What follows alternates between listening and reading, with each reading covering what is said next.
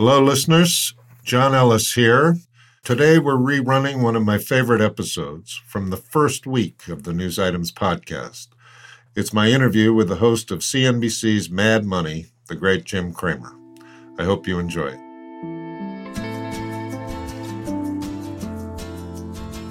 From The Recount and iHeartRadio, this is the News Items podcast, bringing you news and analysis based on my newsletter, News Items. I'm John Ellis.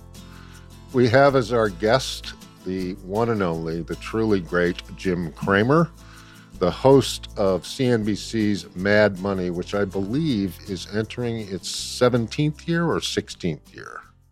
We just finished. We're 16, probably one of the longest. We're getting up there in terms of longest running shows, more than 3,500 shows. Certainly, at this point, I think you could regard me as a fixture. I don't know if being a fixture is good or not, but I think I am one. Yeah, there's no question that you're a fixture. And also, the reason that everybody watches CNBC from 9 to 10 a.m., of course, is Jim Cramer, pre-open and then as the open and afterwards.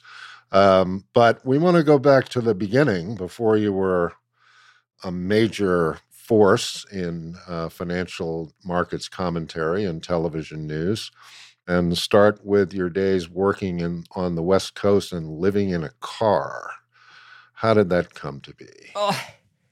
Yeah, I mean, you have reversals in life. It's probably better to have the reversals early on. I was a reporter covering pretty much everything, but mostly homicide. And what was happening to me was I was living in Orange Grove, which is in the Fairfax district. Become very nice now, but it was a little, I'd say, on the edge. And I came home one night from work, and I noticed that I had not flushed the toilet. And that was odd, because I'm pretty fastidious. And I had forgotten, I had taken a chicken out of the freezer, but I didn't remember that. And then the next night I came home, and all the dollars cash that I kept was gone, and the chicken was cooked. So kind of a goose cook situation. So I realized that perhaps someone was using my place during the day. Mm-hmm. So I called the police and said, guys, I think that my place, I described what I just described to you. So they checked around. I said, look, do you lock the door? Do you close the windows? I said, sure. I mean, yeah, I don't know how the guy's getting in. And they said, well, you know what? You ought to get a gun. I said, well, that's not really responsive to where the problems I'm having. And the policeman said, we're not your private security force. And I said, I don't want you that. I just kind of want you to catch the guy. Can you dust for prints? And the guy looks at me on the way out. He goes, what do you think? What do you think this is, Kojak? So I realized I'm in a difficult strait. So 2 days later, I was told to cover a sniper, Brenda Spencer, who killed people because of rainy days and Mondays, terrific, in San Diego. And when I came back, everything was gone. Everything. It was broom clean.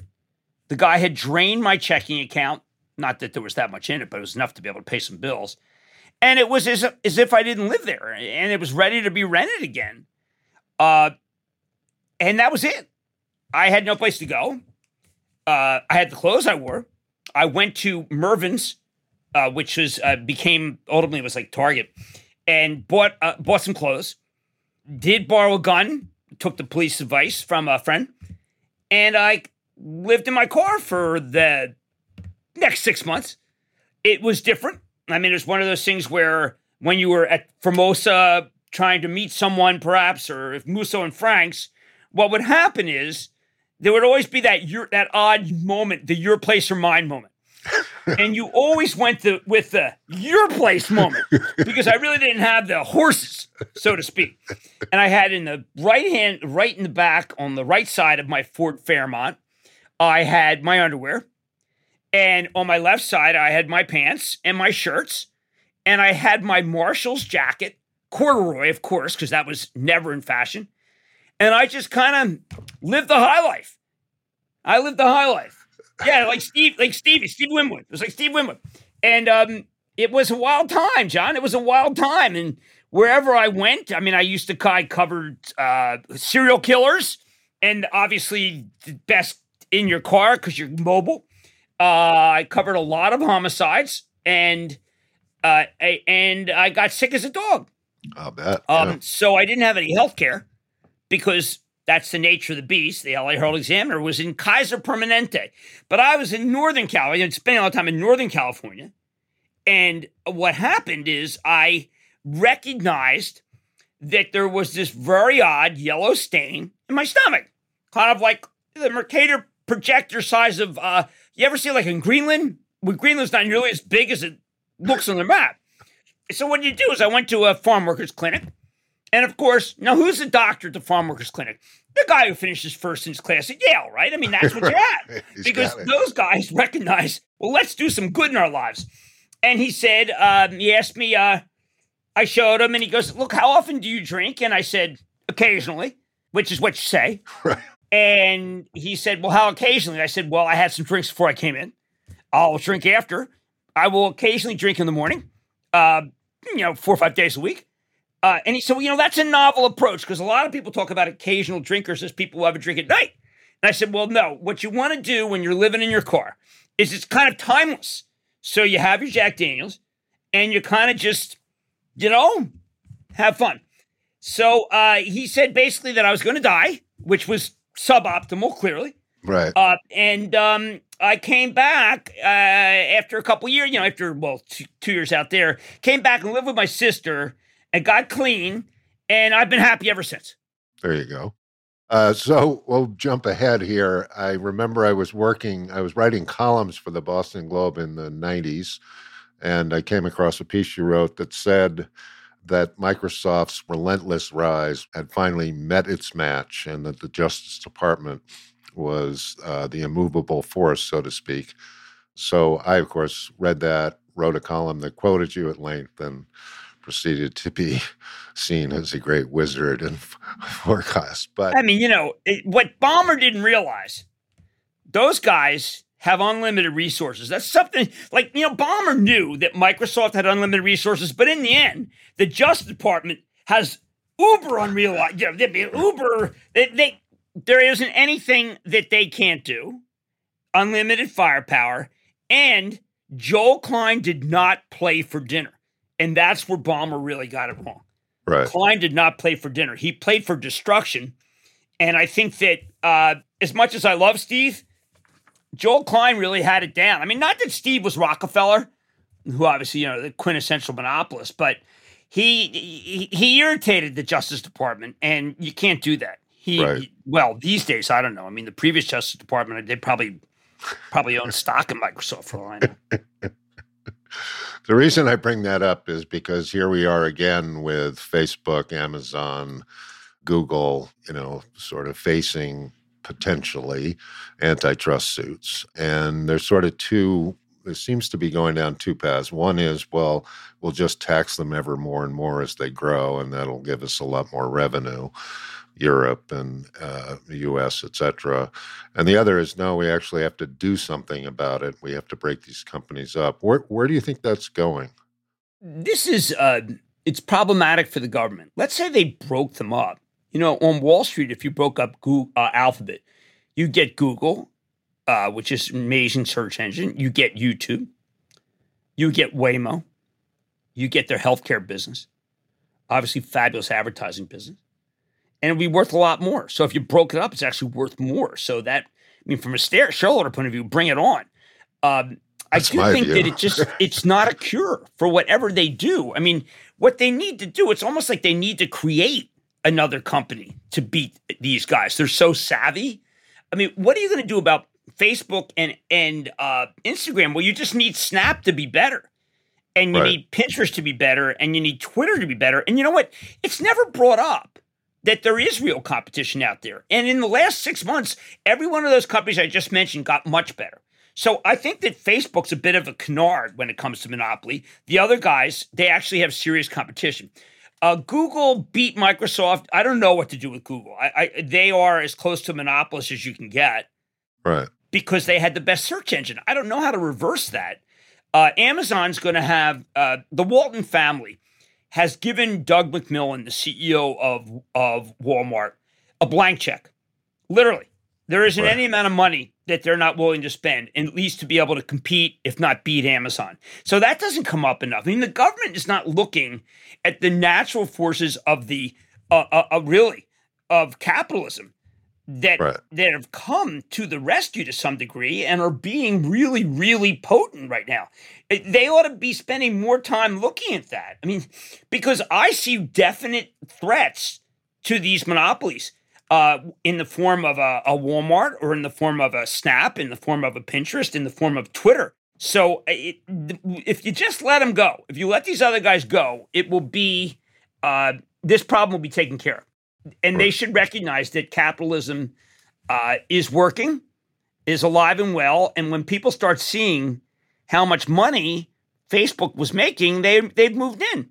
So I actually trust the market to take care of these situations. I know that sounds like some sort of Lord John Russell let the Irish eat potatoes and import meat from the Irish, but it's really kind of, I'm looking at the actual stocks, and I do that, John. And there is, these other guys have really come on very strong, and they all see how much money Facebook was making, and they offer a very good value proposition for advertisers. And you're going to see that this market is not nearly as monopolized as the Congress people think it is.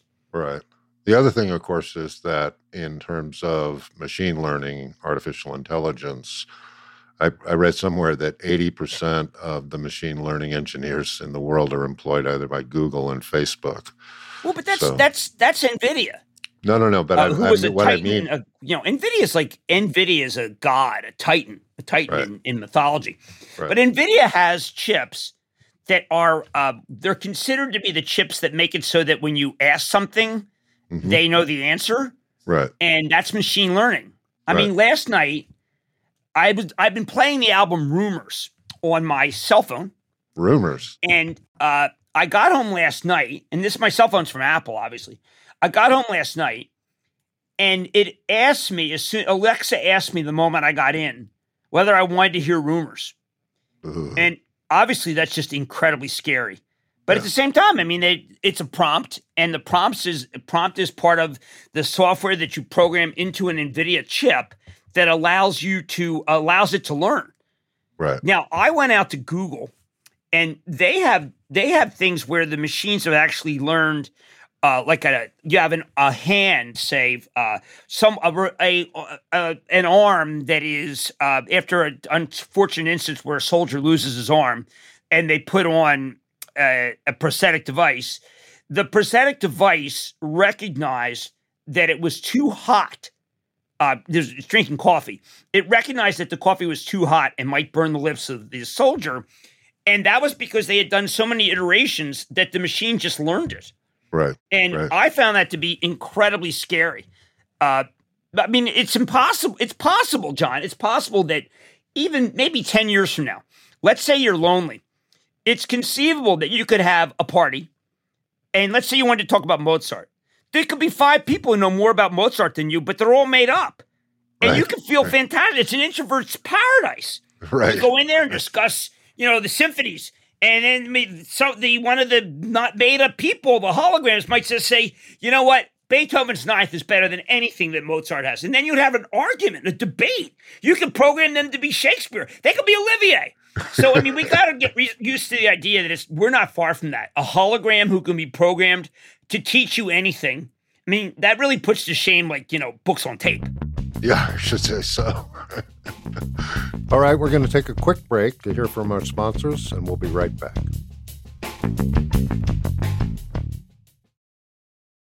Welcome back to the podcast.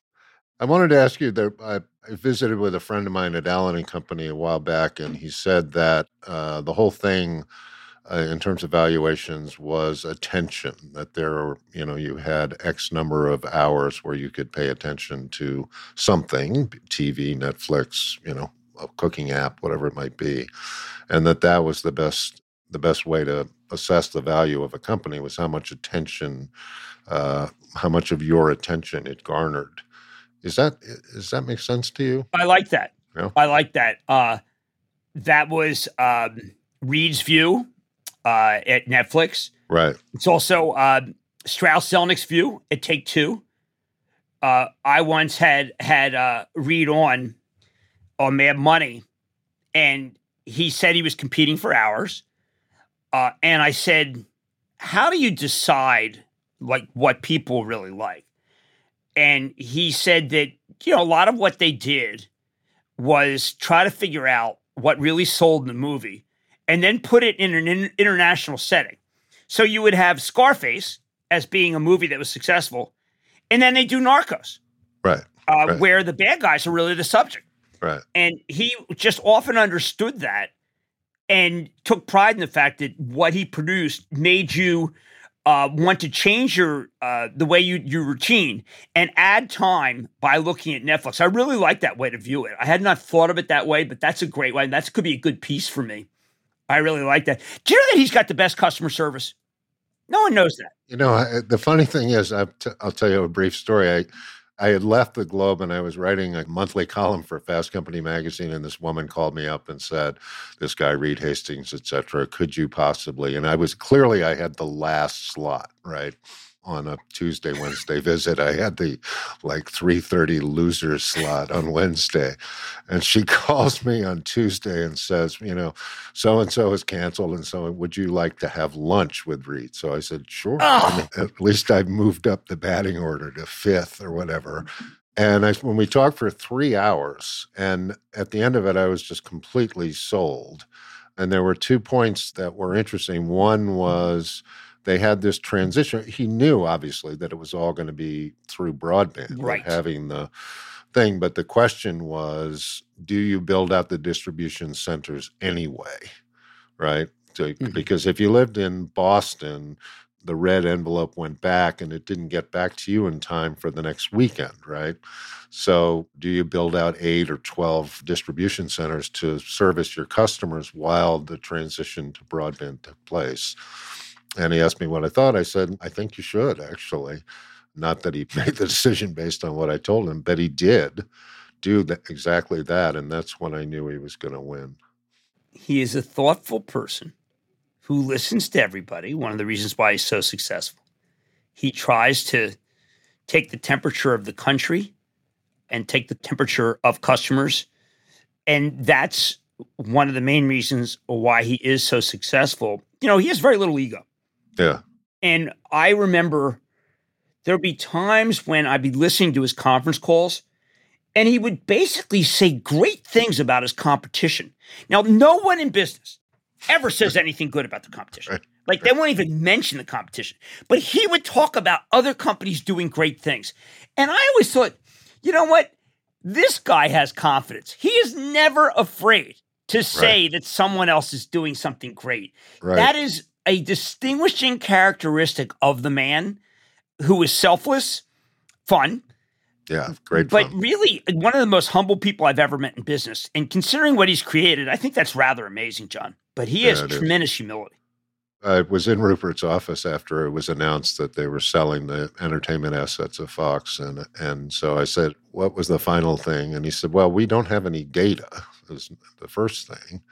And he said, here's the statistic for you. We make on average 14 or 15 feature-length films per year. Netflix makes 40. I was like, ooh, game over. And, at the time, remember, they were losing fortunes. This is not unlike Tesla.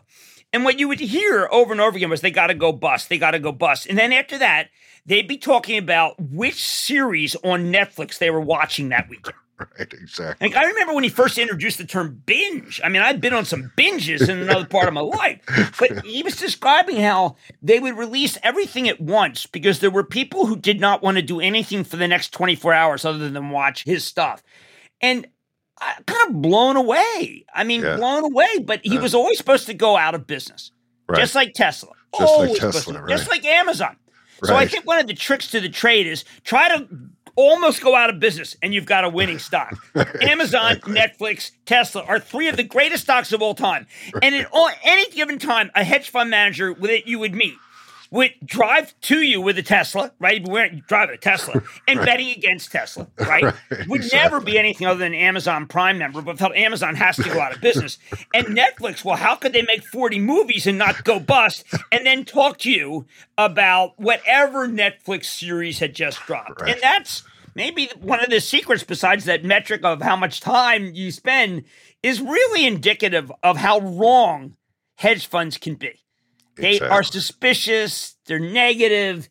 They can fool people really well because they get a lot of money in and they charge too much. But it is amazing that the companies that did the best, but three of the most best performing stocks are three that I think I would say are probably were the most shorted stocks of my lifetime. Right.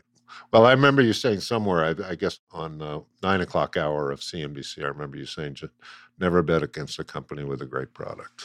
And that is true. Well, that 9 o'clock show is It's the greatest show. It's the greatest show on TV. It's awesome. Look, we've tried to be. Look, you're from newspapers. I'm from newspapers. All I wanted to be was the paper of record at 9. Right. And I think that we've come close to that. We still are not there, but I think we've come very close to it. And I think that it's kind of a great thing to create something that was not there before.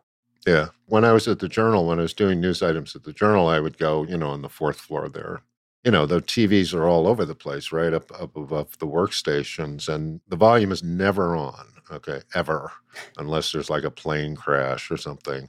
But from 9 to 10, the volume is on that row, which is all you need to know. Thank you. And by the way, I mean, Carl is the greatest ringmaster of all time. Faber, I regard Faber as the throwback to what we remember as being great reporters. The only, look, I worked at American Lawyer, and it was Connie Brook, and it was Jim Stewart, and it was Jill Abramson.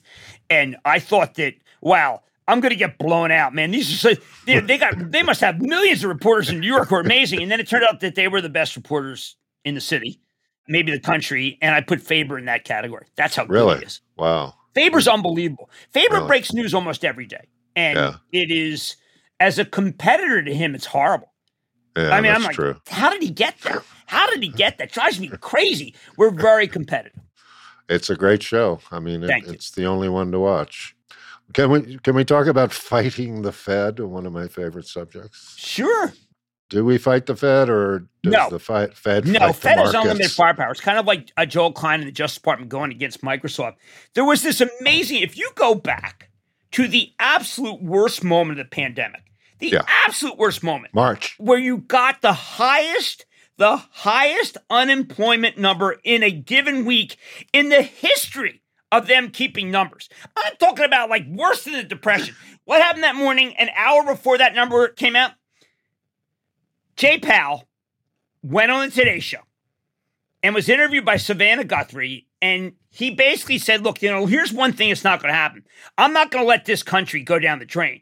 And she said, doesn't the Fed, her question, run out of ammunition? And he looked at her, and of course it was Zoom, it was one of those things. He wasn't on the set. And he said, the Fed never runs out of ammunition. And that was it. That was the low. You had to buy every share, hand over fist, because the Fed never runs out of ammunition.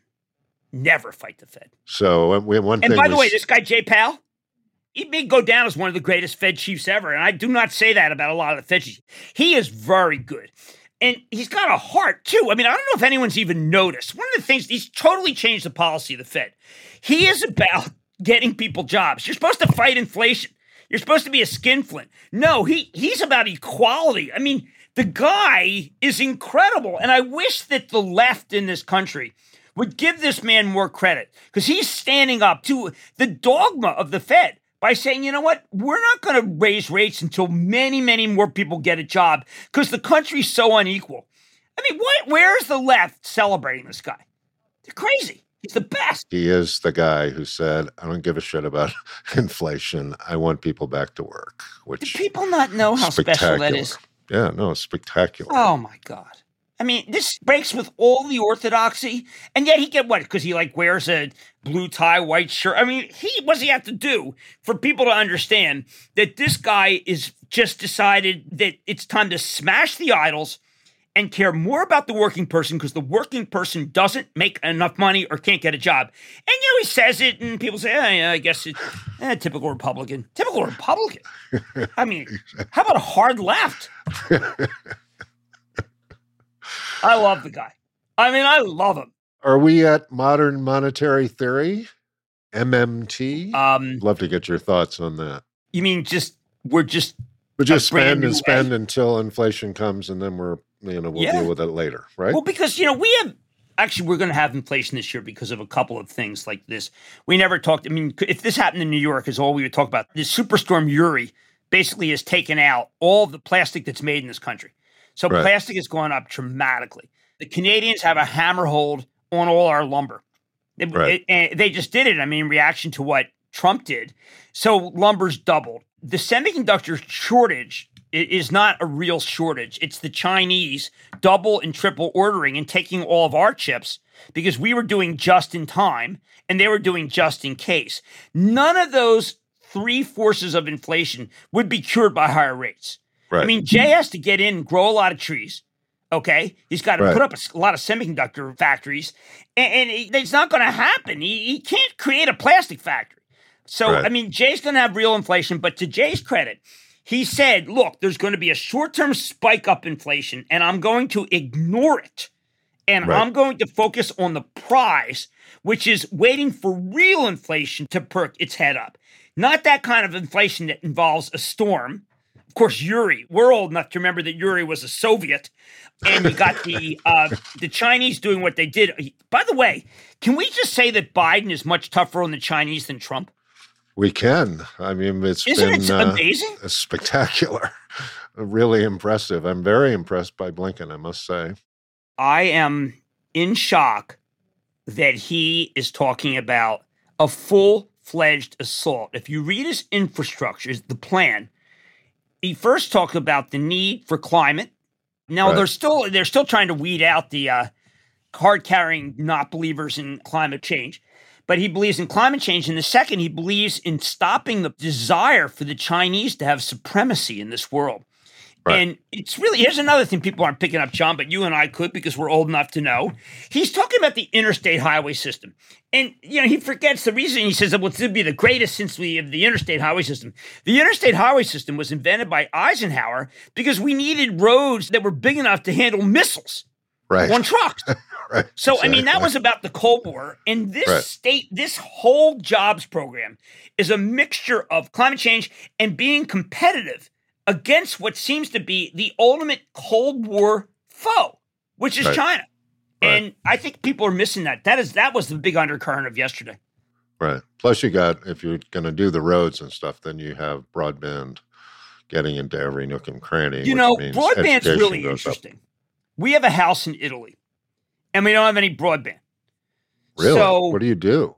Well, my wife calls all the different phone companies. The first company says, look, we can run a line up to your house for 10,000 euros. Hey, man, that's euros. That's not dollars. And she said, well, that's a lot of money. And he said, well, broadband's expensive. She said, well, no, actually, broadband's like about $49 a month, and it comes free in America. And so then she got a second guy who said, listen, I can do 3,000 euros, but it's 300 euros a month. 300 euros a month. It's like, so the first guy is 10,000 and only 100 euros a month. They have you coming and going. It's like buying a car. I could not believe it. So we're trying to figure out what to do, but we're not paying those prices. In America, they throw it in. It's unbelievable. But, you think we have a problem, go to Italy. Right. Nobody has broadband because it's too expensive. No, I'm just thinking of the last mile, right? The rural communities and so on and so forth that have been brought. How can we not have broadband for everybody? There are elements of our country, the two tracks of our country, that are so discouraging. Yeah. Where there are people who have tremendous resources, and then there's this other group of people out there, and what they don't have is scary. Yeah, no, it is terrifying, actually. I was amazed that Trump didn't, given that he did so well in rural counties, what are called in 4 counties, meaning the number 4. That was his strongest constituency by far. all he had to do was give them broadband to pay them back, essentially. And he said, who cares? Stunning to me. But anyway, let's wrap it up with the most impressive people that you've met over the course of your extraordinary career. Let's talk business first. Most extraordinary person I've met in business, in other words, that I've worked with him at Goldman or CNBC, or that I've just met? Or just got to know and, have come to know, appreciate business leaders. I mean, it doesn't have to be one, obviously. No, this is a great question. I happen to have met a lot of unbelievable business people over time. I would say, first, I think Bob Iger's real. Right. I think Bob Iger's real. If you had a business that you wouldn't want during a pandemic, it would be a company that has cruises, theme parks, movies, and sports. Everyone was closed, and the stock went up $80. Why? Because he created Disney Plus. Yeah. I mean, he went out on a real high, and I value his friendship. Did he want to run for president? I think he might have been a damn good president. Right. But he's an amazing business person. Right. And then the other person I'm going to tell you that people don't give credit to is Tim Cook. Yes. I mean, Tim Cook, a lot of people just feel like Steve Jobs was everything. And when Steve Jobs left, I mean, what happened? Well, what happened is he created a $2 trillion wealth machine based on the customer always being right. That's who he is. Quietly creating the greatest company of all time, simply by creating a machine that is amazing. I mean, yesterday, my daughter sent me a fish that talked, and it was actually mirrored her when she's talking to me. And she said, "Hi, old man," and it was a shark. And so then I figured it out, and I sent her one that was a duck. Now, you could say, you two idiots, what are you doing? But I say that this has changed my life, and I love it. And, when I was growing up, you had the NRA, you guys, don't try to, my cold dead hand on the pistol. Exactly. This is, you touch this. It's my cold dead hand. You're never going to be able to take this away. Yeah, and I just think it's an amazing company. And a lot of it, yes, did Jobs give him a good hand? Absolutely. Did he augment the hand? Incredibly well. Does he get any credit? I mean, one of the things on Wall Street, it's always like Apple's best days are behind them. And I always say the same thing, which is like, these people are saying this to the phone. And their best days behind them. Okay, I'll give you a Samsung. You want Samsung? This is it. There isn't a single guy who says their best days are behind them who would just not kill you if you tried to take this from them. So I think that that's a good representation of reality. All right, we're going to take a break here to hear from our sponsors, and we'll be right back.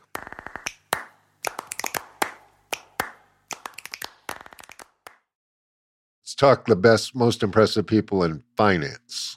In finance? Yeah. I mean, you were at Goldman for a that spell. I've met.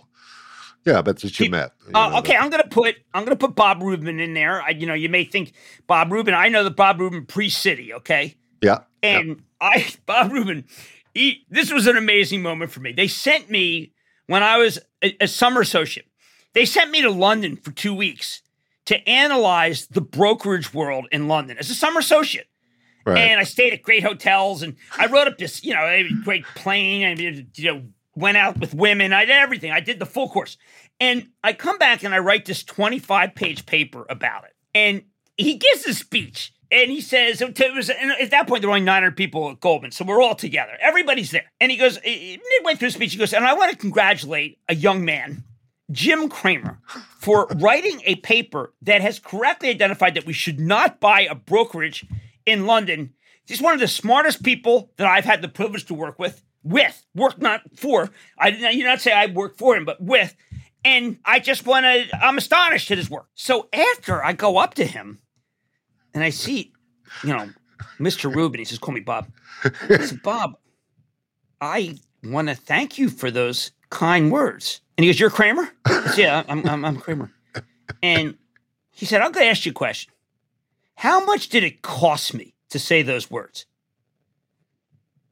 And I said, what do you mean? He goes, how much did it cost me to give you credit for what you did? He says it like that. How much did it cost me for give you credit for what you did? And I said, nothing. And he said, never forget that. That's the secret of being a good boss. There you go. What a great story. Oh, my That's God. spectacular. And I've always since then given everyone credit because, it's not expensive. Comes very cheap. Exactly. Always give people credit. They'll never forget it, and they'll love you. Yeah. And they deserve it. Exactly. Let's go to politics. You've met everybody in politics. Who most impressed you? Okay, I'm going to go back in time, and I'm going to go to the Indianapolis speech by RFK, which I still listen to. You can get it on YouTube. Right. Anytime I'm down, or anytime I think the country's falling apart, I listen to it. Remarkable man, tough guy, really tough guy. I mean, I think that he might send down the 101st to Atlanta if he were still in charge. Right. But I loved him, and I campaigned for him in '68. Now, the real campaigning began when you told me to, was it Hart? Did I work with Hart? Gary Hart? No. Who did you tell me to work with? In '76, who did I, wasn't Mo. Oh, Fred Harris. Fred Harris! Yes. I was all in Fred Harris because you told me to be all in. Hey, you know what? When we look back, Fred Harris was pretty great, wasn't he? He was great. He was a fantastic character. I'll give you a little more modern. I'm not sure we'd want him as president, but he was no, probably not. Voice. But let me go a little more modern about. I actually thought that Obama first term got a lot of things done and was pretty fabulous. But I tend to look at people discreetly. I mean, there'll be a president like W, whom I won't like what he did in Iraq. But then I'll listen to Fauci. And it's like, W decided that nobody should die of AIDS in the world. Nobody. Right. I mean, okay, so you got this guy, bad Iraq. But he calls in Fauci and he goes, we're done with people dying. And, in a lot of ways, compare that with Trump. Trump did not go with a W approach. Do you agree with me? Yes, totally. Yeah. W sent me, well, you probably know, right? The conversations, I don't know if I told you. No, give it to me. Well, so as you know, News Items was all in on Wuhan, like from day one, right? Yes. And basically was 9 items at the start of every news item about Wuhan. I was certain that it was going to be a once-in-a-century event. And I wrote a memo to a person that you can guess who it was. And I said, this is what Trump has to do. And at that time, Trump was... It was like January 15th or something, and he was still in the throes of the impeachment. And I said, this is his ticket out if he takes a leadership position. And as it happens, the playbook is there because W had ordered up essentially a pandemic study. What does the government do if there's a pandemic? Because I think it was 2006, he read the John Barry book about 1918 and said, oh my God, if that happens on my watch, we're not ready. So anyway, he put out this whole thing. It came back. You can get it on the internet, the government plan to deal with a pandemic should it arrive. So that was there, right?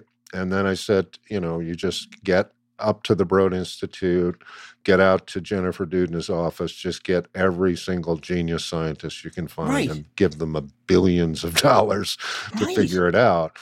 And the word came back that Jared thought it would be bad for the markets. Well, there you go. So, an incredible miscalculation. I was, but I want to give a plug for you and your product for a second. The thing that I asked Gina Raimondo last night, Commerce Secretary, is to talk about what's really going on with China. As again, the Cold War. Other than you're writing about, to me, maybe the most important geopolitical story right now, which is, will China try to take Taiwan, where all the intellectual property of America is located because we outsourced it because the Taiwanese are so much cheaper. This is what the issue is going to be. Right. And General Mattis said it could happen. Obama said it would, he tried to make a deal with the Chinese and they completely lied about it. Right. And so the question is, are we going to wake up one morning and they're going to take Taiwan? Yes. I mean, is it going to be like Cuba? Yes. And you get that. But, John, why does no one else see that? I mean, you had, 4 items today about it? Why does no one see that that's what the threat is? Truthfully, I don't understand. I think, to the degree that I've had success with news items, it's because other people don't see what's, right in front of them, right? It's right there. Niall Ferguson had a really good column a couple of weeks ago in which he said, when Kissinger was negotiating with the Chinese, there were all things that Kissinger wanted to do. There's 18 different issues that they kind of wanted to skate around and deal with. And the Chinese had one issue, which was Taiwan. And we want it back. Yeah, we want it back. And now they we're want it here. to be like, remember when Nixon went to that museum? Yes. And he asked, check everybody's pockets when he walked out. They want to be the guy who says that now. Yeah. Check everybody's pockets. I worry all the time about the Chinese, and not the people whom I think are actually very simpatico with America, if not the most simpatico in the globe. Yeah. But the government, which has Iranians decided to get very tough and has decided, lamentably, that they can beat us. And I think there's a lot of things they can because they solved the pandemic far earlier than we have. Yeah. And I worry about Taiwan. Because, again, one of the reasons why there's a chip shortage, remember, all these Taiwan semiconductors, everybody applauds, they have to be very careful because they have part Chinese ownership, and the Chinese are huge clients. So do not forget that when you hear chip shortage, that's the Chinese creating a chip shortage, which is hurting all of our manufacturers. Right. And you got that, and no one else is getting it, John. And I hope you get the word out, and people who read you recognize what's really going on is that these guys are the new Soviets. Yeah, and remember, the Soviets, in many ways, people don't like to think about this, won World War II. They had 28 million people die. They were very committed. Of course, we're almost back to, I guess, where they were in 1938 in terms of the number of people they had in the country. But the Chinese, they understand the mistakes of what the Russians did. And they're not going to make them. Yeah. They're just not going to make very closely. Taiwan is the place that is the flashpoint in the globe right now. And we should be more worried about it. I go to Italy a lot. And when you go to Milan, well, not now because of the pandemic, everywhere you see one thing. You see the Belt and Road initiatives of China. Right. In Milan is the most important manufacturing city in Italy. And the thing that you think of is it's almost as like Beijing must be its sister city. Again, people don't understand what's happening around the globe. Yeah. The Chinese are using their might to be able to be exactly like the Soviets, picking off countries one by one. And it's very discouraging because our country, I think Trump understood it, Navarro understood it, but didn't really know what to do. Right. And I think Biden's really, kind of coming to grips with it, but it's a military discussion, not just a political discussion. Right. And we have to, I think the biggest mistake of the Trump administration was withdrawing from TPP, which was at least a framework that, going forward, you could have leveraged into a military alliance as well. Yes. You had to make, I know that Germany, 25% of their exports go to China. I know a lot of people feel that therefore they're compromised, but they're a democracy. And the democracy means a great deal to them. If you threaten democracy, they're all on board. Yeah. If it's money does not trump democracy in Germany. And they would be on board if we hadn't pissed them off so much. Germany's like a friend. It always drives me crazy. Like we had all these friends. There's only two people who pissed off Australia: Trump and Zuckerberg. Australia. Australia, they're like the 51st state, and we pissed them off. How can we piss off Australia, for heaven's sake? Believe me, it's Australia that's at the vanguard saving us from Taiwan. You wrote that. They are the guys that we need to be able to stop the Chinese in Taiwan. But Zuckerberg, got to admit, we didn't even talk about Zuckerberg, but it was amazing that he picked Next up by time Australia. we'll get to mine. He's got to go against Canada. He's got to go against Australia. And then, maybe, I don't know, maybe he goes against, Montana. Exactly. Pick them off. Pick them off. Oh, my Okay, God. one last, and we're going to let you go. Most impressive people in the media. In the media. In my lifetime, other than you? Yeah, in your lifetime. In my lifetime. All right, I'm going to say, two. I know You that a only lot of get people two. feel it's just from UPI, and he didn't mean anything. But if you go read Way, H-U-E, by Mark Bowden, which is an amazing book, there is that moment. He follows that moment when Cronkite doesn't want to speak to the generals. He just doesn't want to speak to the generals. He sees that Way, we're not doing well. So he goes and speaks to rank and file soldiers, okay? Totally off the reservation of what the government wants. And he says, because Bowden's such a good reporter, he says right before the broadcast, he goes, Dim, I think we're losing the war. And it's his producer's like, well, what do you mean? He goes, no, I just talked to this sergeant and this captain and this major, and I talked to this private, And I got to go out with it. We're losing the war. And those of us who watch Cronkite every night, I remember at home, my father turns to me and says, "You're not going to be drafted." And I said, "Why?" He goes, "Well, because Cronkite just revealed that we're losing the war. So it's over. The war's over. Lyndon We're Johnson. just going to be pulling out from now on because it's Cronkite." Yeah. And like my father revered Carson and Cronkite. But in my lifetime, I've never seen a journalist end a war. Yeah. And he did. Lyndon, he lost, and you still hear it all the time. And you would do it too. The shot down over Hanoi, you never want to be that, as you've told me many times. And it's like a Cronkite moment where it's like, well, there it goes. And Cronkite got us out of the war. And I, no matter how many great journalists are there, they've never had a moment like that where from reporting, instead of speaking to the generals, and it's all documented in that book, The Fight for the Imperial City of Hue, documented that he just did reporting and he said, we're going to lose. We're losing. Yeah. What he said was, we're losing. And he went out with that, and that was the end. It was just then the next 4 years, a lot of guys died. Actually, more guys died than ever should have. But you knew that the war was over, and we weren't able to win. Because Cronkite told us. That's how powerful he was. That was that great Lyndon Johnson quote, "If I've lost Walter Cronkite, I've lost the country." I lost Walter Cronkite. Right there. Right there. I love you, John. It's too Anybody more modern? Anybody more modern? Steve Brill or... Well, it is Jim Stewart. Jim Stewart. I think Jim Stewart's the greatest reporter of our time. Yeah. And there's going to be a new book coming out. He's got a bunch of books, a lot of things that are in the works. Yeah. But his books, I heard him interview Comey at the 92nd Street Y. Yeah. And it's just masterful. There's nothing that there's no story that he won't get to. Yeah. And he has more sources and is so powerful. Now, it's interesting. I said I like the Iger in business. He and Jim Stewart do not get along at all. Do you think? Yeah. Do I think? Yeah. Disney Wars. So I know that if Bob's listening, Bob, I'm sorry, but Jim is one of my oldest friends. James B. is one of my oldest friends. I'm going to do something that's total sacrilege. I'm going to say that Jill is. Yeah. Great. Woman head of New York Times. Now, I don't know what happened. All I can tell you is that it was hard not to cry when Jill got the job because a woman got to be the head of the greatest paper on earth. Yeah. Beyond that, all I can tell you is I will forever be proud of her. Yes. And people must be proud of her because she cracked the ceiling.